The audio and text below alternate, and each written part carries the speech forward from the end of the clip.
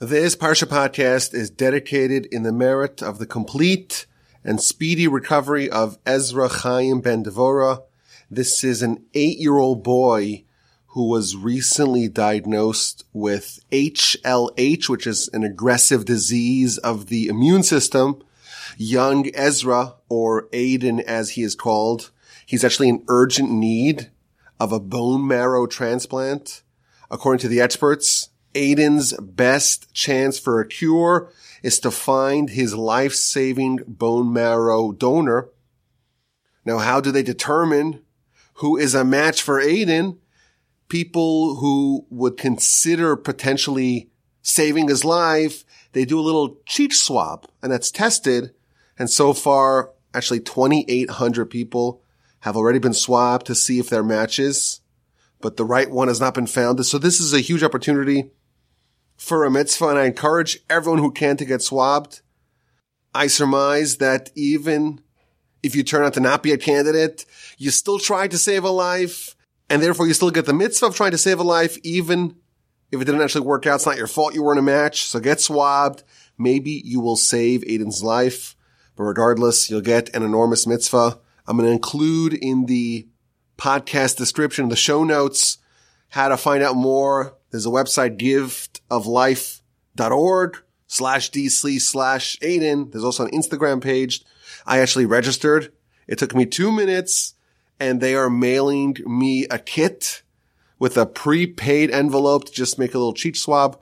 I remember when I was in yeshiva in Israel, I actually had a friend in yeshiva who was on one of these registries, and he was actually a match for someone who needed a bone marrow transplant. He did it and saved a life.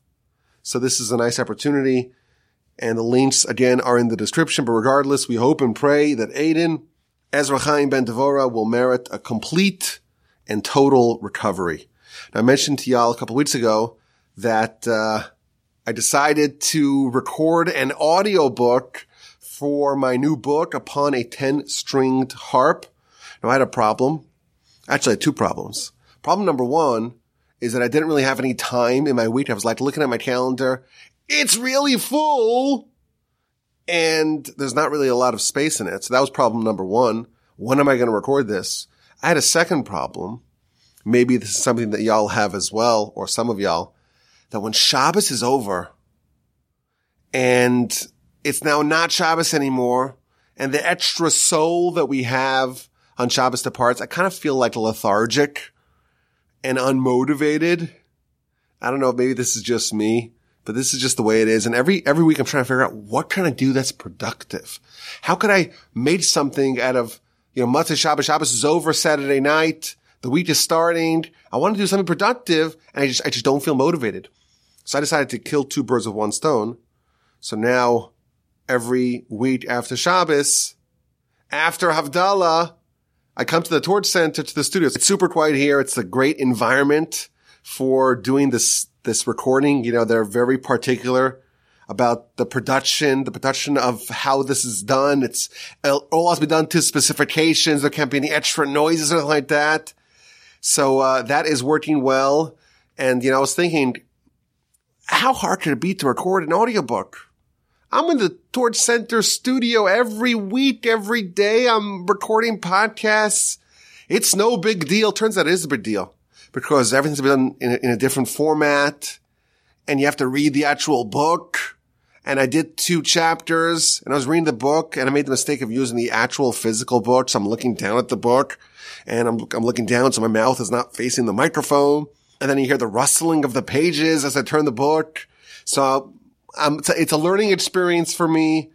You have to be patient, slow and steady, but thank God that project is underway. And I want to thank my dear friends, Josh, Mike, Paul, and Jeff. And I protected the anonymity of these kind-hearted people. They all reached out to generously contribute towards this project. I really appreciate your support and your friendship. If you would like to chip in to this audiobook project, send me an email, rabbiwolbe@gmail.com. Today we're going to try to tackle maybe one of the most ambitious subjects that we have attempted to cover on the Parsha podcast yet. We're going to talk about some, I think, supremely interesting things.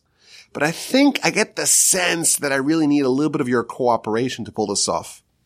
And the reason for it is because the subject matter, it's going to be a bit different. We're going to take a stab at one of the most difficult subjects yet. And we're going to do some really lofty and advanced things. We're going to talk about things that are really, frankly, way above me. Some extremely advanced stuff. And you're going to hear things that I fully profess to know nothing about. I can read Hebrew.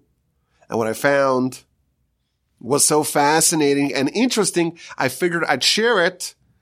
But it's going to be initially something which is very lofty and advanced. And then, please God, we're going to bring it down to our level and hopefully share some ideas that will be more relatable, more useful, and more helpful for us.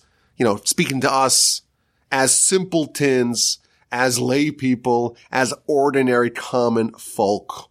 Now, if you like it, send me an email, rabbiwolman@gmail.com. If you didn't pull it off, send me an email as well. In our parsha, we read about the Shemitah and the Yovel. You come to the land of Israel, the land is apportioned, everyone has a farm, and some people plant the wheat and some the barley, and some have orchards. And then comes along Shemitah, and Shemitah is like Shabbos for the land. For an entire year, just like on Shabbos, you work for 6 days. The 7th day Shabbos, you don't work.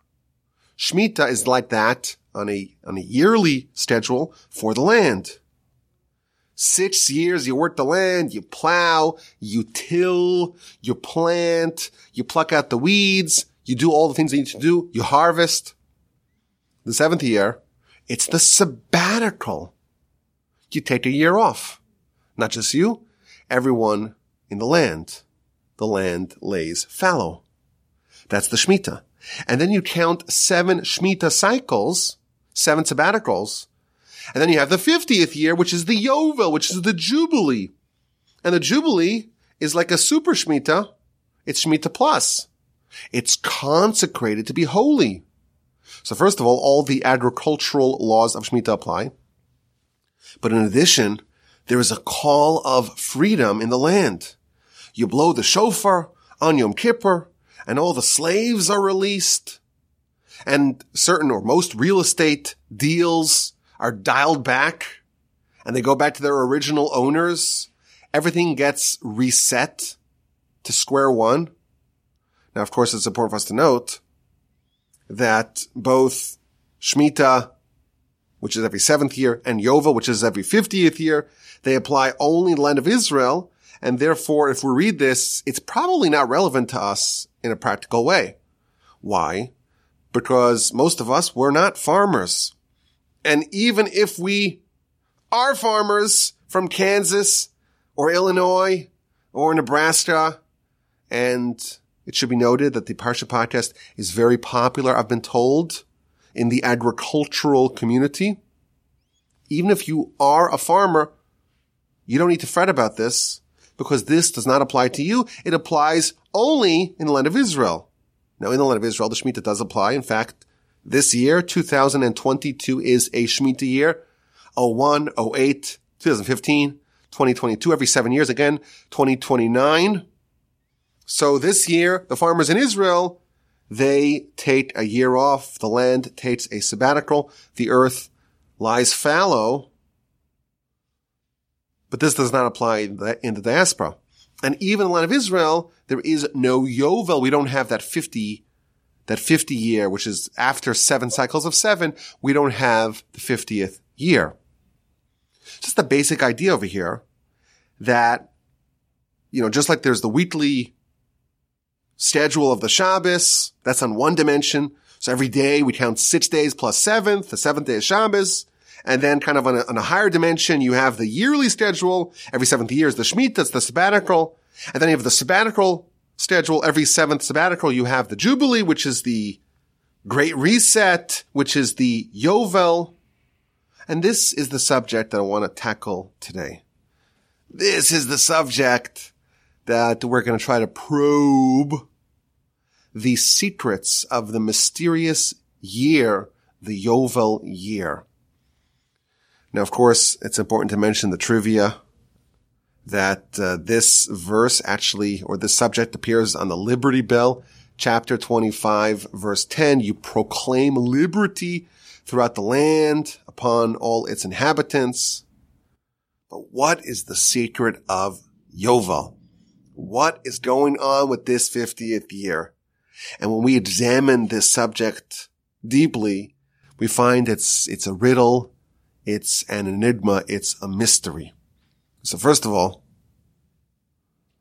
maybe this is not such a big problem, but the Yovel, the term Yovel, Rashi tells us that Yovel is named after the blast of the shofar that we do on Yom Kippur.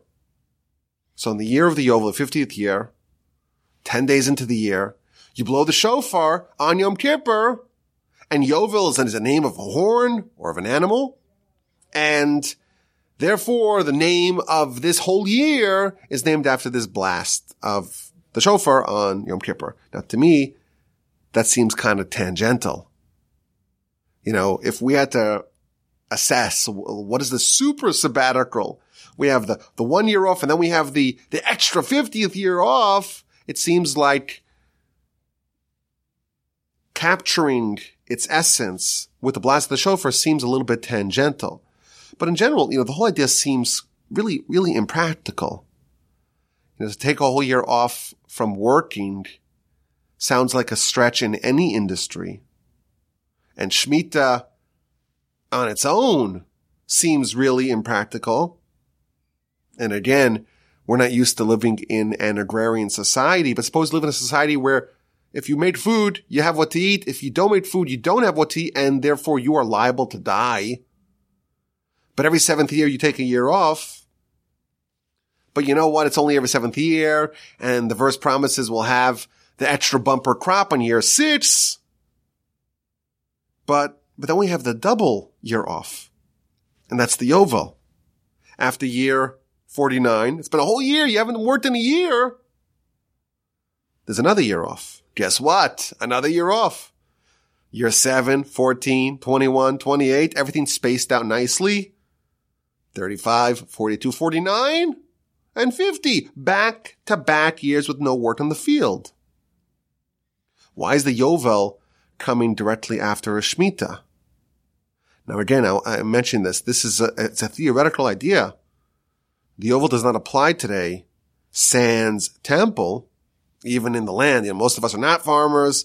We're in the diaspora, most of us. But what do we make of this mitzvah? This is a mitzvah. It's a central mitzvah in our parasha. The idea of the Yovel.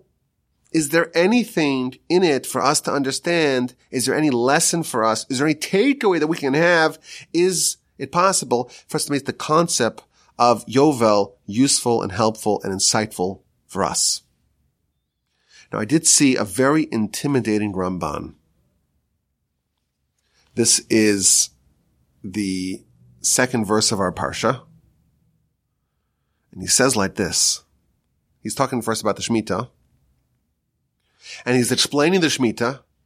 And he says, here, in this subject, we have been awakened to a great secret in the secrets of the Torah. So he's warning us that what he's about to tell us is a secret, but not just any secret, a great secret. And not just any great secret, one of the great secrets of the Torah. And again, this is coming from the Ramban. He doesn't just throw out superlatives and hyperbole. There's something really deep going on over here. And then he says, I want you to cup your ears and listen very carefully. Listen to what I am entitled to, what I'm allowed to tell you. And I'm going to tell you in a way that if you are meritorious, if you understand the hints and the subtleties, you'll understand, but probably you won't understand. That's what he tells us. I don't remember reading such an intimidating preamble. And then he proceeds to talk about a very lofty idea. And it's written in a very nuanced manner, like he's trying to cover his tracks. But this is what he says. He says that the 6 days of Genesis correspond to the 6,000 years from Adam until the end of the world. And then the 7th day of Genesis, which is Shabbos, that corresponds to Olam Haba. And this is based upon the ancient tradition, featured of course in the Talmud, that our world is a 6,000 year enterprise. From Adam, 6,000 years. And then there's another 1,000 years, which is like Olam Haba, or some other dimension of existence, 6,000 plus 1,000, 7,000 in total. Says the Ramban, or shall we say, hints the Ramban, after that 7,000th year, the world is reborn for another 6,000 plus 1,000 years. And there are actually 7 cycles of 7,000 years. So 7 cycles of 6 plus 1. And then you have the 50,000th year, and that symbolizes the ultimate conclusion of this world. And just like on the Yovel, every man goes back to their house and goes back to their land. That's hinting to us, says the Ramban, that all of us and our souls will go back home to the land of the living, to the actual origin of our soul. Now, of course, this is so hard for us to wrap our heads around. Like, what's he even saying? Such advanced ideas. But of course, we know that our soul emanates from a place that's even higher than angels. We don't know about that. We're not aware of that because that's why we live. We have free will because we can't even quantify our soul. We don't connect to our soul on a sensory level, but it's there. It's within us. And it's loftier than angels. And it's placed in this world in a very unnatural setting for it. But its ultimate destiny is for it to go home. Our soul is like a slave taken away from his family and put in a very foreign place. And then Yovel, the slave, goes back home. Yovel, this 50,000th year, our soul goes back home. And then you have the ancestral lands. This is the lands given, apportioned to the tribes by Joshua. And you sell it, and it's not yours. Comes along Yovel, and it is restored back to its original owner. Similarly, our soul, our essence, goes back to its original location on that 50th year, or the 50,000th year, because every one day of God, says the Ramban, quoting a verse in Psalms, every one day of God is equivalent to 1,000 years of us, and therefore if there are 6 days of creation plus 1 of Shabbos, it's referring to 6,000 years plus 1,000 years, and then it follows the Shemitah cycle and the Yovel cycle, so 50,000 years, and then we all go back to our origins. Again, very advanced stuff here. And then he ends with another intimidating statement that the 50th realm is completely beyond us. This is the one secret that was withheld even from Moshe. Moshe, the greatest of them all, the greatest of the prophets, the giant who went up to heaven, wrestled with the angels, extracted Torah, brought it down to us, and taught it to us. Moshe. There's one level, there's one realm of secrets that Moshe was not entitled to perceive. And that's known as the 50th level, the 50th gate of wisdom. And all of them were given to Moshe, but he has one little bit that's withheld from him. There's just one level that's beyond Moshe, and that's that 50th level, and that's that 50th gate of wisdom, and that's totally beyond us, and that is hinted to in the Yovel. What an idea here from the Ramban. A secret, a great secret, from the great secrets of the Torah. Listen very carefully. We have a 6,000-year world. And then 1,000 years of Olam Haba or of some other dimension. And then there's a renewal for another 6,000 years and so on, following the Shemitah cycle. Eventually, you arrive at the 50,000-year point. And whatever that refers to, that's the equivalent of the Yovel. And that's a secret so advanced beyond even what Moshe was able to see. And he adds, it's hinted to in the first verse of the Torah.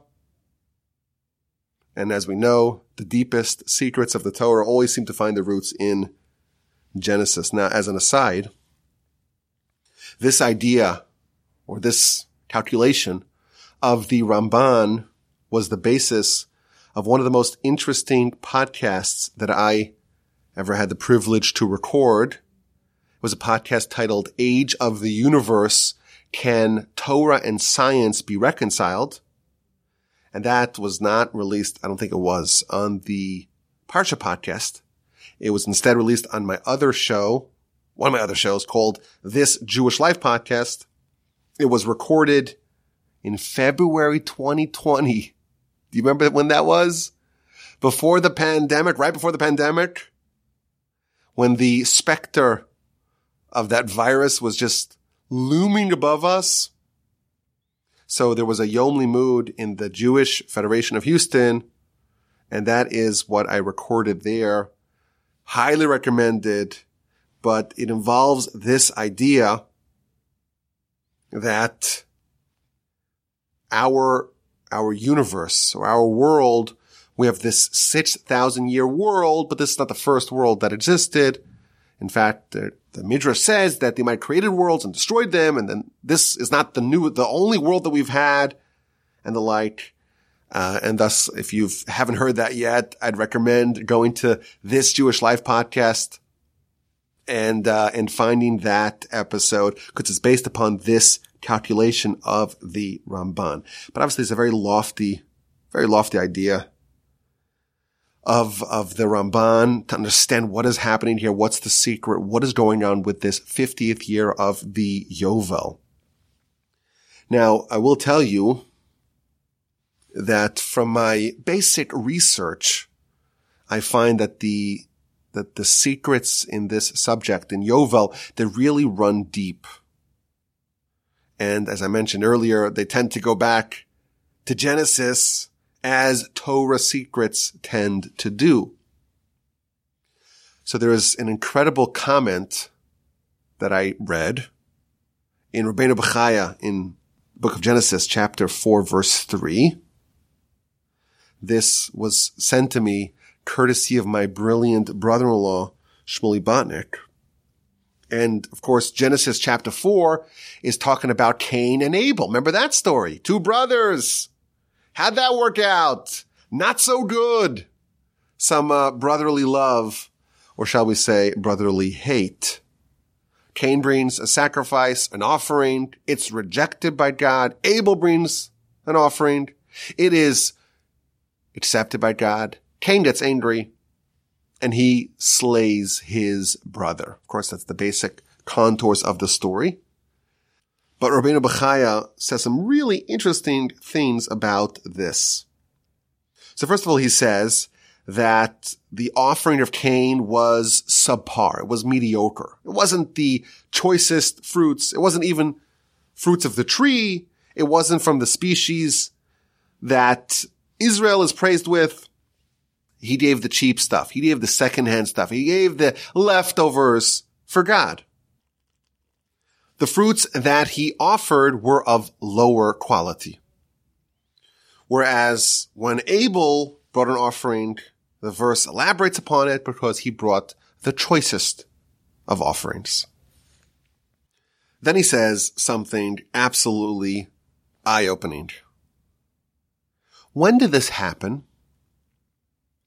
When did the episode of the offerings of Cain and Abel happen, and the brotherly conflict, and the fratricide when Cain murdered his brother? When did that happen? When did this offering, as it's called in the Torah, the mincha, which is a kind of an offering brought to God, when did that happen? So he tells us it happened on day 50 of the creation of the world. 50 days into creation, you have the Cain and Abel story, and the offering of Cain that was rejected, and the offering of Abel that was accepted. And then he adds, there's another 50th day. And that, of course, is a reference to Shavuos. 50 days after the Exodus is the Mount Sinai revelation. We're about to get there in a couple of weeks. And in fact, Shavuos, the festival of Shavuos, is identified in the Torah as the one that comes 50 days after the Exodus. And on Shavuos, there's a special offering that is brought, a mincha, an offering. Says Rabbeinu Bechaya, this explains the episode of Cain and Abel and the offerings, the minchas that they brought, explains the offering, which happened on day 50. That explains the other offering that we bring on day 50, namely the Shtei Alechem, the special offering that's brought on Shavuos on day 50. And this also shows us God's ways of reward and punishment. Cain was punished for his behavior, and Abel was rewarded for his behavior. On day 50, Cain murdered Abel. On day 50, Moses ascended to heaven to get the Torah. Rabbeinu Bechaya is invoking the accepted Kabbalistic tradition that Moshe was a reincarnation of Abel. I think we've actually mentioned this in a podcast many moons ago. We talked about how Jethro was a reincarnation of Cain and Moshe was a reincarnation of Abel, and they were warring brothers initially, but in their second go-round, or maybe it was even more go-rounds, but when they met each other again, that relationship was mended. That's what he's telling us. That on this day, where Abel, 50th day, Abel brought an offering and he was killed for it. Well, he was rewarded because on the next 50th day, the reincarnation of Abel, namely Moshe, he went up to heaven to get the Torah. And on that same day, Cain was cursed because Cain is symbolic of the Yetzer Hara, of the evil inclination. And what happened to the evil inclination on the 50th day? On the 50th day, namely by Mount Sinai, Paska Zu Amas, the Talmud says, the Yetzer Hara, the evil inclination, departed from the Jewish people. It was cursed. It was slaughtered. It was removed. Moreover, in the future 50th day, and this is a reference to the end of times, the Yetzer Hara is going to be completely slaughtered. And he's again invoking the idea found in the Talmud, in the book of Sukkah on page 52a, the idea that in the distant future, the Yetzer Hara, the evil inclination, will be slaughtered in front of the righteous and in front of the wicked. And that's going to be the 50th day, not on Shavuos per se, but on the 50th day of God, namely on the 50,000th year, based upon our calculation. And that's why he explains the Shtei Alechem, the offering that we bring on Shavuos, is made out of chametz. Why? Because that is corresponding to the Yovel, when the Yetzer Hara will be defanged and be removed. It will no longer be a threat. And then he ends off his piece by saying, understand this, because this is very complicated. So what do we have over here? We have this incredible calculation here of the Ramban, and it's adopted by Rabbeinu Bechaya here, that this 50, whenever you see the number 50, your red flag should go off in your head. There's something very special and Kabbalistic about it. It's the 50th level. It's the highest level. It's a reference to, we're told, to Sinai revelation. It's that gate of wisdom that is locked out from even Moshe. It's a reference to the absolute end of time. That's the end of this world and of this enterprise. And it goes back to the whole episode of Cain and Abel. And Shavuos is the day When the force of Cain was diminished, a punishment for what he did, the venom of the serpent ceased on that day. And then in the larger picture, on the 50th millennium, which is like a day, at least in the eyes of God, the Yetzer Hara will be completely slaughtered. These are some of the ideas that I saw on Yovel. Now, I asked you at the beginning, I said, I'm going to need your cooperation to get through this because these ideas, they're very advanced. It's kind of like head swirling ideas.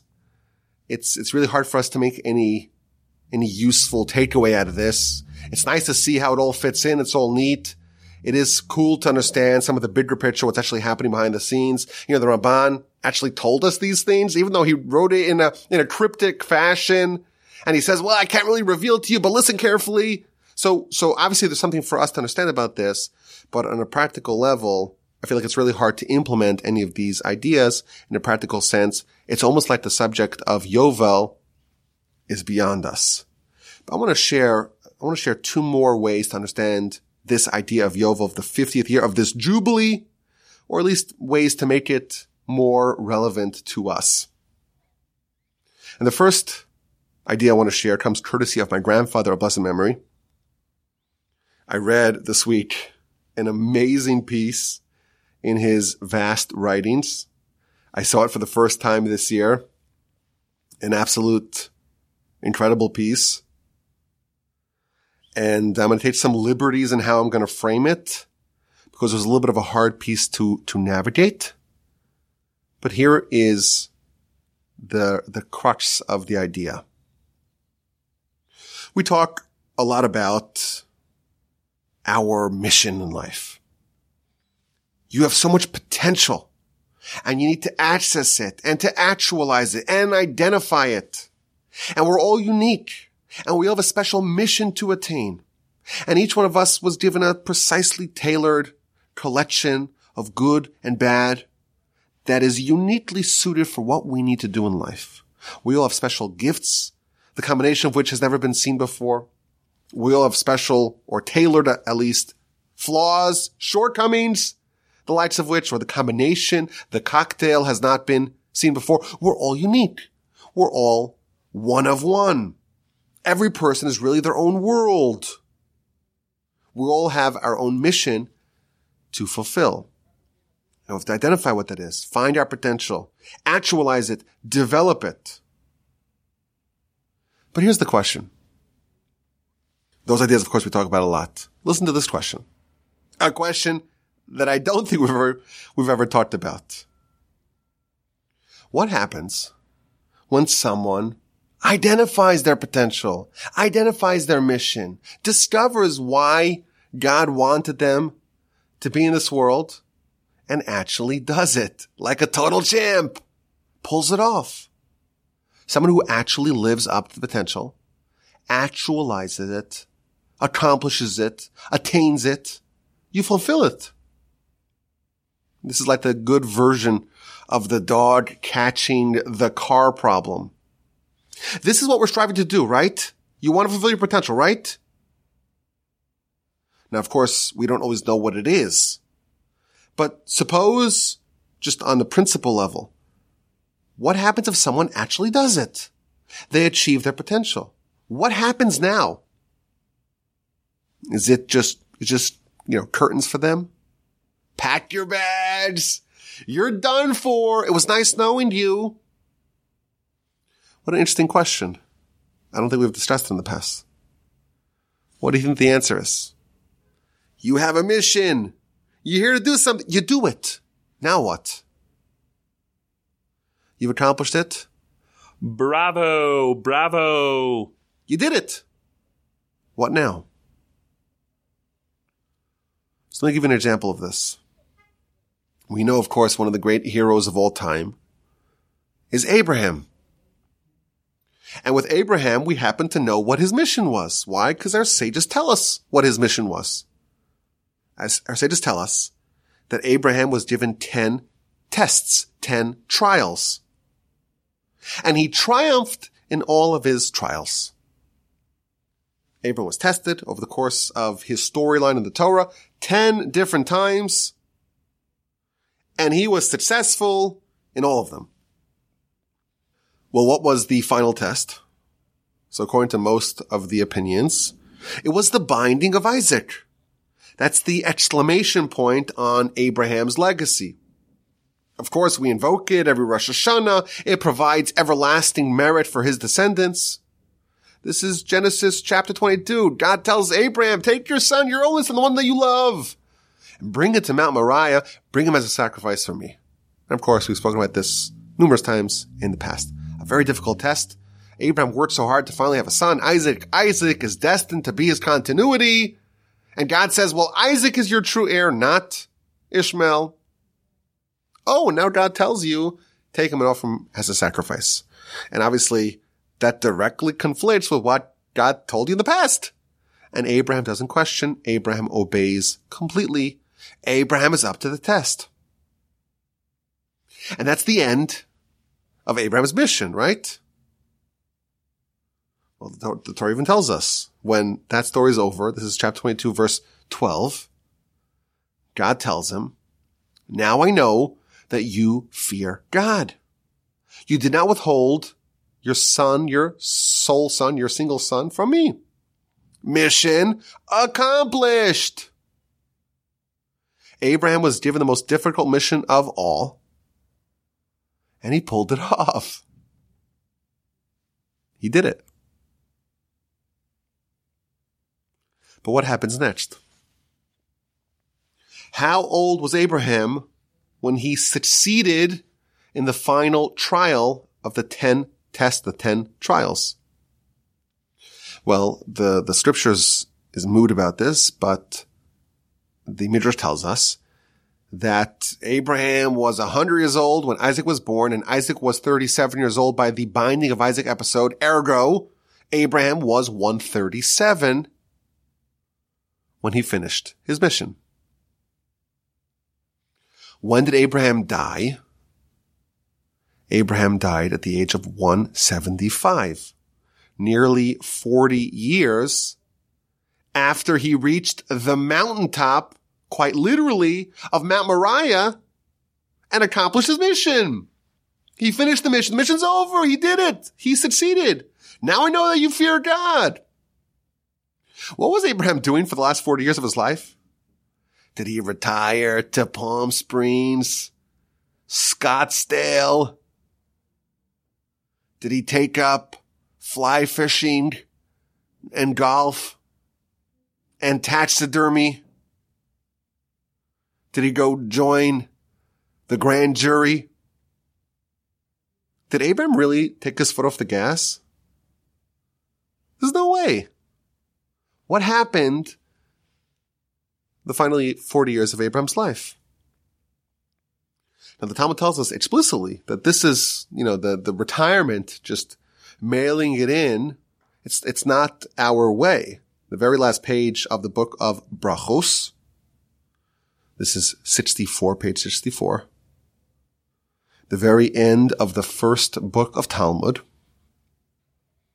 Amar Rab Chia bar Ashi Amar Rav, Talmidei Chachamim, the righteous, the scholars. Ein lehem menucha. They never rest. They never rest on their laurels. Lo ba'olam hazeh, v'lo ba'olam haba. Not in this world and not in the next world. Rashi tells us they go mi yeshiva li yeshiva, from study to study, umi midrash le midrash, and from midrash, which is another word for study, academy to the academy, from one academy to the other academy, from one study to the other study. Shenemar quotes a verse, scripture, Yechu michayel echad. They go from strength to strength. Yeira'eh el Elokim b'Tzion. They appear to God in Zion. This tells us explicitly that the idea of just complacency, of just mailing it in, that's not our way. So what did Abraham do for the last 40 years? So here's the answer. When someone succeeds in one mission, they get upgraded. You can even say that they get a new soul. Your soul is tailored for your mission. You finish your mission, you get a new soul. You get a new mission. And there's a format. There's a format. And it operates in different dimensions. Let's look at like a weekly schedule. You have something you need to do this week. You have a mission. There's a weekly mission. And comes along Shabbos, and of course the Talmud tells us that on Shabbos you get an extra soul. What does that mean? It means if you have succeeded in what you need to do, now there's this Shabbos, which is like this day of a touch point with the divine, and you have an extra soul, meaning that now you've been upgraded. And when Shabbos ends, there's a new mission. You've reached your potential. There's this commune with God, and you get an upgraded soul and a new mission. And you spend the next week on a slightly higher plane of existence, and you're working on the new goal, and then you upgrade in the next station. And each week and each Shabbos is another station of potential, and then you begin the next week with the next goal, with the next mission, with the next objective.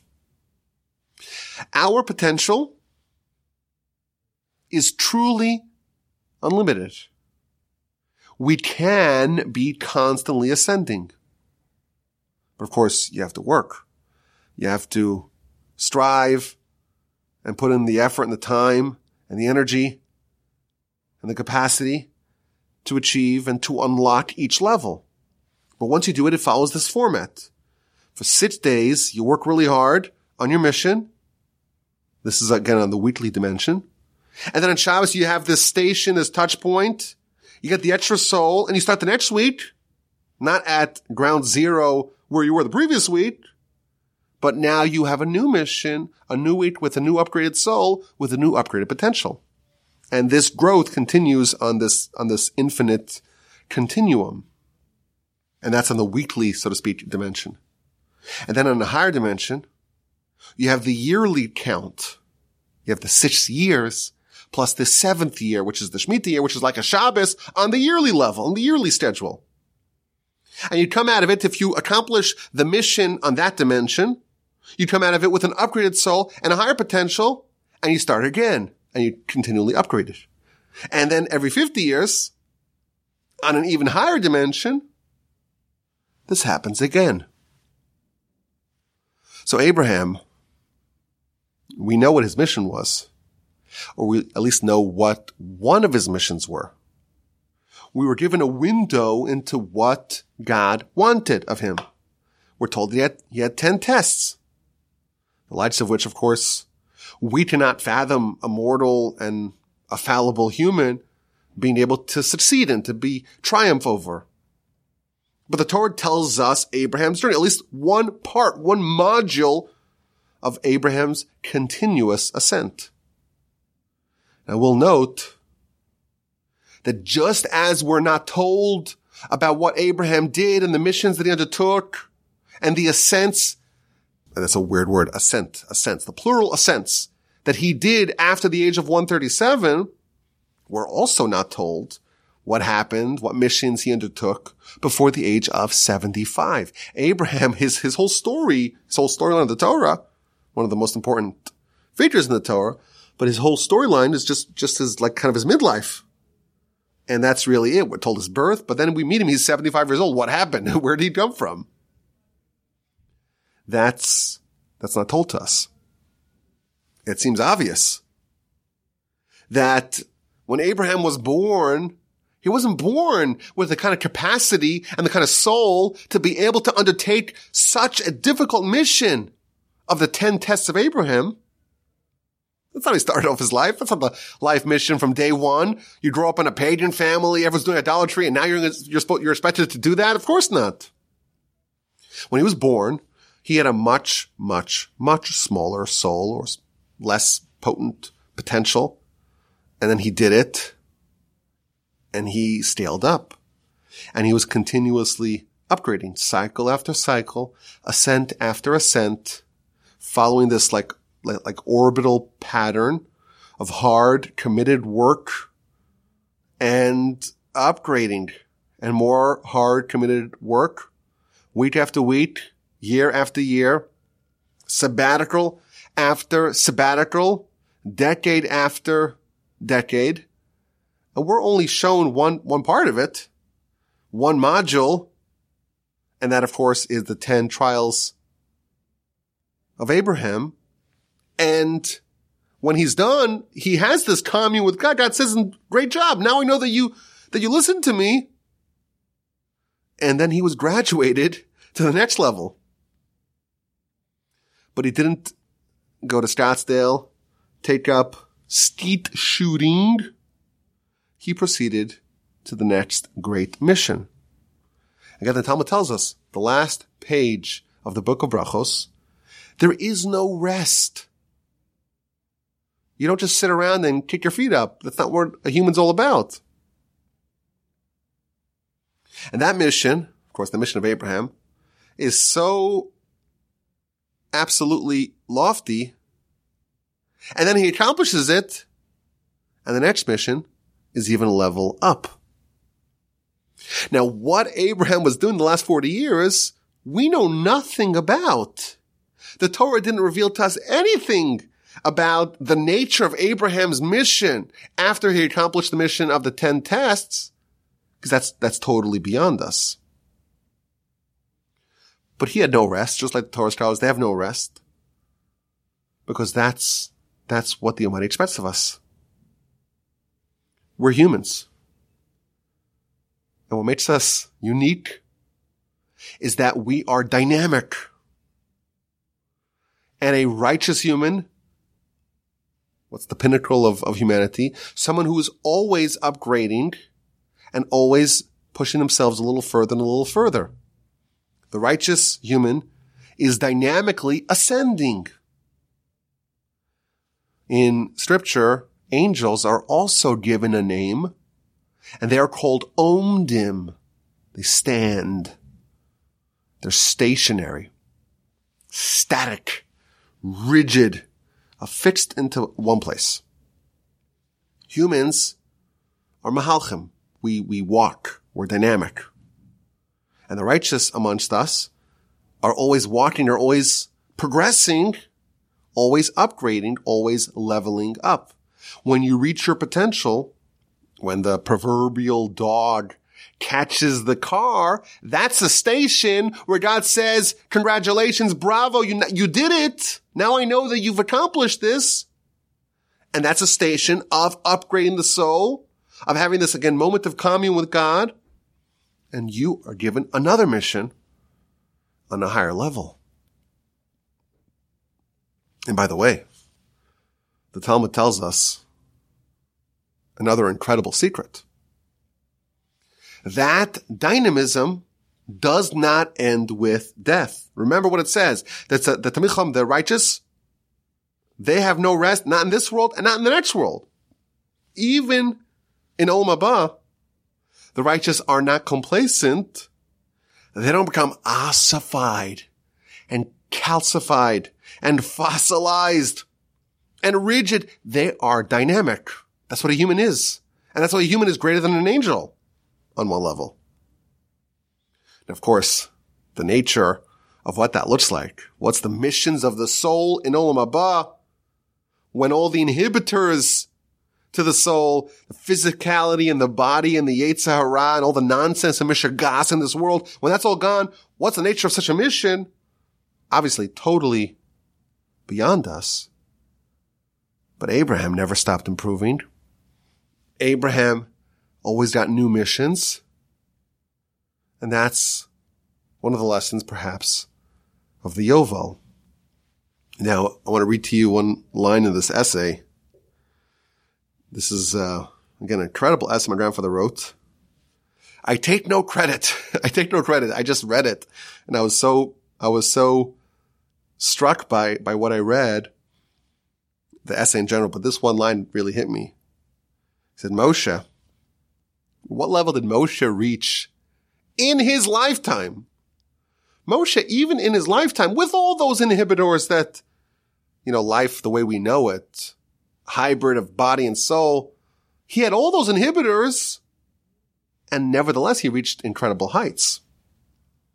And in his 120 years, he achieved levels that no mortal human has ever achieved. And now, this is my grandfather writing here. It's been 3,300 years since he passed. And who knows what levels he's working on now? Because again, death is not the cessation of human dynamism. Again, we have no idea what that looks like. But regardless, this incredible piece, I think, gives us an amazing takeaway of the concept of Shemitah and Yovel and Shabbos, this idea of the 6+1 and 6+1 and days and years and then of Shemitah cycles. This is an incredible takeaway. And to me, this was a revolutionary idea. Because we talk about this all the time. We talk about potential and try to achieve potential. You're put here to do something. You got to do it. Yeah, but then you do it, and then you give it another test, and you can upgrade and upgrade and upgrade. What an incredible takeaway. Our potential is truly limitless. We're walkers. We're unlike the stationary angels. We're supposed to make something of ourselves. It's not a single fixed goal.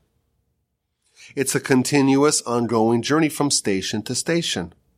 And the structure of that is that you complete one module, and then there's this elevation of holiness, and that begets a slightly higher one, a slightly higher mission. And you can have an achievement, an accomplishment, a successful conquest of a mission, and it lights you all up. And then you're upgraded. And what dazzled you doesn't really last. It may seem trivial to you later on. Why? Because you've been upgraded. And that is the role of Shabbos. Both, of course, the weekly and the sabbatical and the Jubilee dimensions of it. You're building and growing and developing and ascending higher and higher. And you're never stagnant for a moment. Now, these, of course, this is hard shoes to follow. We quoted the Ramban, 50,000 years, the secret, you got to listen really carefully. And then Rabbeinu Bechaya, what Cain and Abel and all that, and how it relates to the Yovel, and this incredible, just absolute incredible piece from my grandfather. And, it's already 50 plus minutes into the podcast. I'm sure most of the people who started already gave up on us. But some of you are still there. How do I know that? Because in the past I've said, well, there's no one listening anymore, so I can say what I want. And then I get an email or a text. Actually, Rabbi, no, I was still listening. I listened to the end. So I appreciate all of y'all that are still listening. But I figured, this is still my podcast. And we're approaching the end. The few diehards are still listening with us. I'll give you my 2 cents on this issue. Just again, really briefly, because our pursuit is trying to figure out what's the takeaway that we can have from the Shemitah and the Yovel. It's such a foreign idea to us. Most of us, if you give us a shovel and say, okay, go plant a tree, we wouldn't know which side of the shovel to, again, that's me. Not most of us. Y'all are very talented. But this is a foreign thing. What do we know about agrarian societies? We know we go to the store, we buy food. The whole idea of being a farmer, it's all foreign to most of us. So what can be a lesson that we can take away? So I want to suggest the following. Think of the Yovel. It comes right after the Shemitah. 49 is the 7th Shemitah. And then comes 50, back-to-back years. As they used to say in New York, back-to-back and a belly-to-belly. You want to have another year. You want to make it even more difficult. You have to have more faith in God. Make it a random year in the middle, year 4. Stagger it a little bit better. Why is the Yovel coming right after the Shemitah?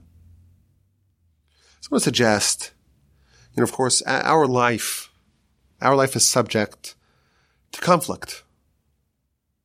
And the fundamental conflict of our life, the great tension that dominates our life is the battle between what kind of identity we're going to choose. Is it going to be the mundane or the spiritual, the body or the soul? Who is going to be our master? The Yetzer Hara is called the foreign God within us. Or is it going to be the foreign God or is it going to be the Almighty? Are we going to make the physical realm, the physical existence, the temporary existence, is that going to be who we are and what we prioritize? Or is it going to be the spiritual and the permanent? And that's the conflict. And of course, it's really hard. It's really hard because I don't see the soul. You see a soul. I don't see a soul. But I do see all these other things and all these other distractions. We have a much more visceral connection to the physical and the temporary and the mundane. And for us to have a connection of any sort to the spiritual, we got to work really hard. We got to summon our brains, got to think about it. We got to go to the tradition, got to go to the Torah. It's much harder. And you try to be spiritual and you have an accomplishment.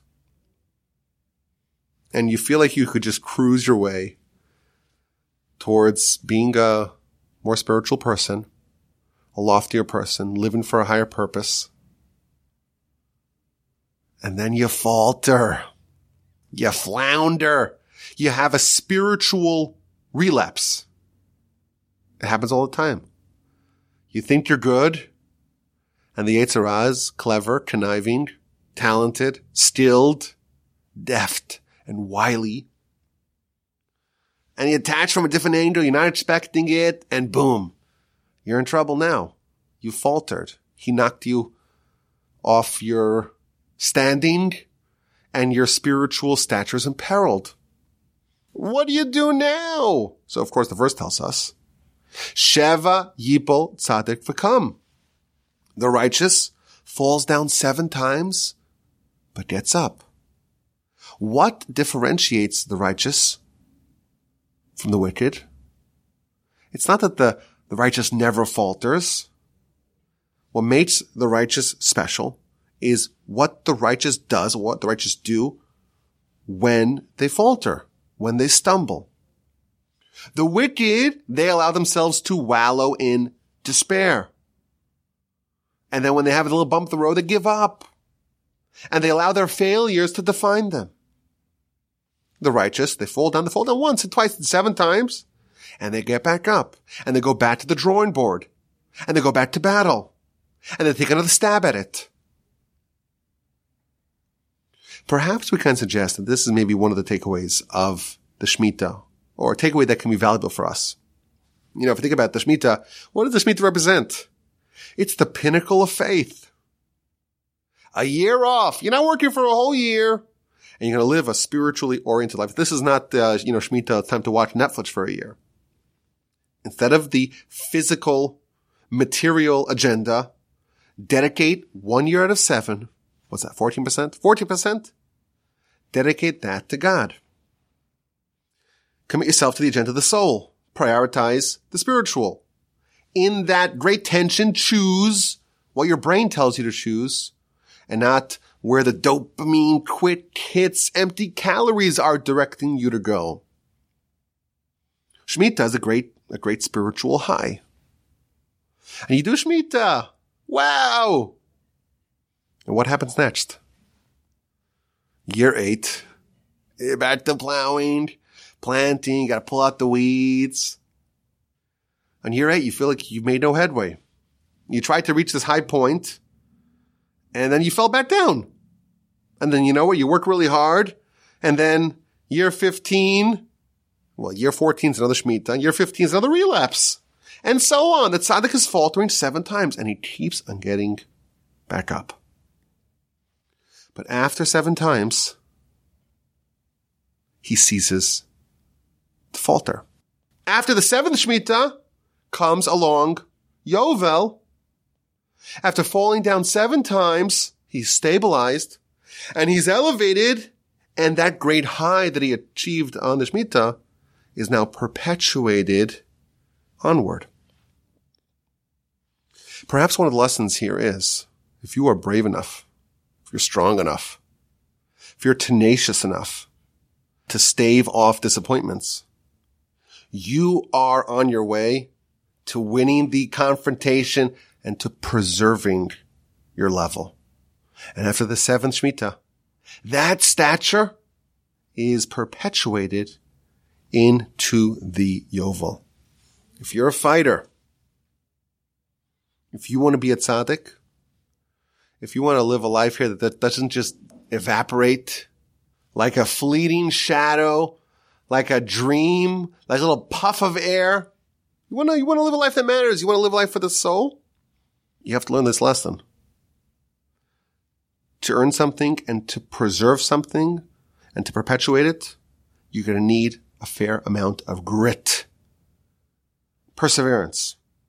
You got to work your way through 7 downturns. And then, after the final time, you will secure those great achievements that you worked so hard to acquire. Okay, it's time for the exquisite insight. Are you ready? Exquisite insight. Email address is rabbiwolbe@gmail.com. So for the 7th year, Shemitah year, you don't work. Well, you still need to eat. Even if you're very spiritual. We learn in Pirkei Avos, if there's no flour, there's no Torah. What are you going to eat on year 7? So that's addressed in our Parsha. Verse 21. V'chis amru, when you say, what are we going to eat in the 7th year? We're not going to plant. We're not going to gather and harvest the field. What are we going to eat? So the verse tells us, God says, don't worry, I got your back. I will command my blessing for you on the 6th year. And you're going to have a bumper crop, and it's going to last you for 3 years. And you will plant on year 8, namely after the Shemitah, but you're still eating the food from year 6. And the year 6 food will last you until year 9. You don't have to worry about what you're going to eat. God says, I got your back. I got your back. Don't worry about it. I have your back. I'll give you an extra bumper crop on year 6. And therefore, you're asking me, again, verse 21, V'chis amru, you're asking, what's going to be when you asked, what are we going to eat? Don't worry about it. I will command your blessing. So there's an idea, courtesy of the great Noam Elimelech, the great Hasidic master, on this exchange, on this narrative in the Torah. We're told that God will give us the bumper crop on year 6 that will last us until year 9. But the way it's structured is that if you ask, when you ask, what am I going to eat on year 7? I'm not going to plant. I'm not going to harvest. What am I going to eat? Oh, God will command the blessing. He will ensure that you will have an extra blessing. But what about if you don't ask? Let's say you don't ask. What am I going to eat on year 7? Is your destiny to just starve? Is the blessing only coming because you asked? What am I going to eat on year 7? So the Noam Elimelech says something really, really nice. He says, if someone does not ask, what are they going to eat on year 7? Then they certainly will have a bumper crop because God takes care of his children. And that applies in every area of life. That's the idea of reliance on God. If you rely on God, God will make sure he will not let you down. You rely on him, he won't let you down. The natural reliance on God, that always yields good results. If you rely on God, God won't let you down. The insight here is that even if you don't rely on God, you don't have that faith, and you say, what am I going to eat? There's a special added blessing that God will provide. But certainly, if you don't ask and you rely on God, he will provide for you. That's the typical way. When someone is reliant on God, we are told here, and they don't even ask the question, what am I going to do? What do you mean we're going to do? You have the Almighty. What are you worried about? You don't go crazy and freak out, pull your hair. What am I going to eat? You know that the Almighty's got your back. You rely on him. That's the typical way. God steps in when you rely upon him. But when you are so scared and you are demonstrating a lack of reliance on God, then the typical behavior is that, okay, if you're not relying on God, then okay, you don't want God to cover for you. You're on your own. Trust in God, true faith and reliance in God, is when it's so patently evident that he will cover you, that he will provide for you, that you don't even mention it. So then he will certainly provide for you on year 7. The inside of the Shemitah is that even if you asked, even if you don't have reliance in God, he will cover for you. And of course, we have to give the disclaimer. This is a very high level, reliance on God. That's the mark of the really righteous. But the idea, I think, is a powerful idea that the Almighty takes care of those who rely upon him. But in Shemitah, even those who do not rely upon him, he will take care of them. I hope you enjoyed. Did you enjoy this as much as I did? I doubt it. I really doubt that there's anyone who's listening who enjoyed it as much as I did.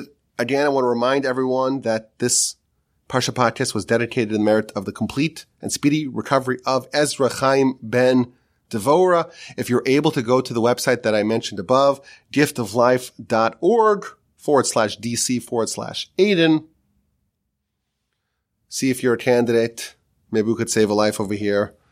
And regardless, keep him in your prayers. Ezra Chaim ben Devora. I hope you enjoyed. Have an incredible day. A wonderful, splendid rest of your week. And a fantastic, sensational, stupendous, exciting, uplifting, meaningful station of Shabbos upcoming. And please God, with the help of the Almighty, we'll talk again next week from the Torch Center in Houston, Texas. This is the Parsha Podcast. My name is Yaakov Wolbe. Email address is rabbiwolbe@gmail.com.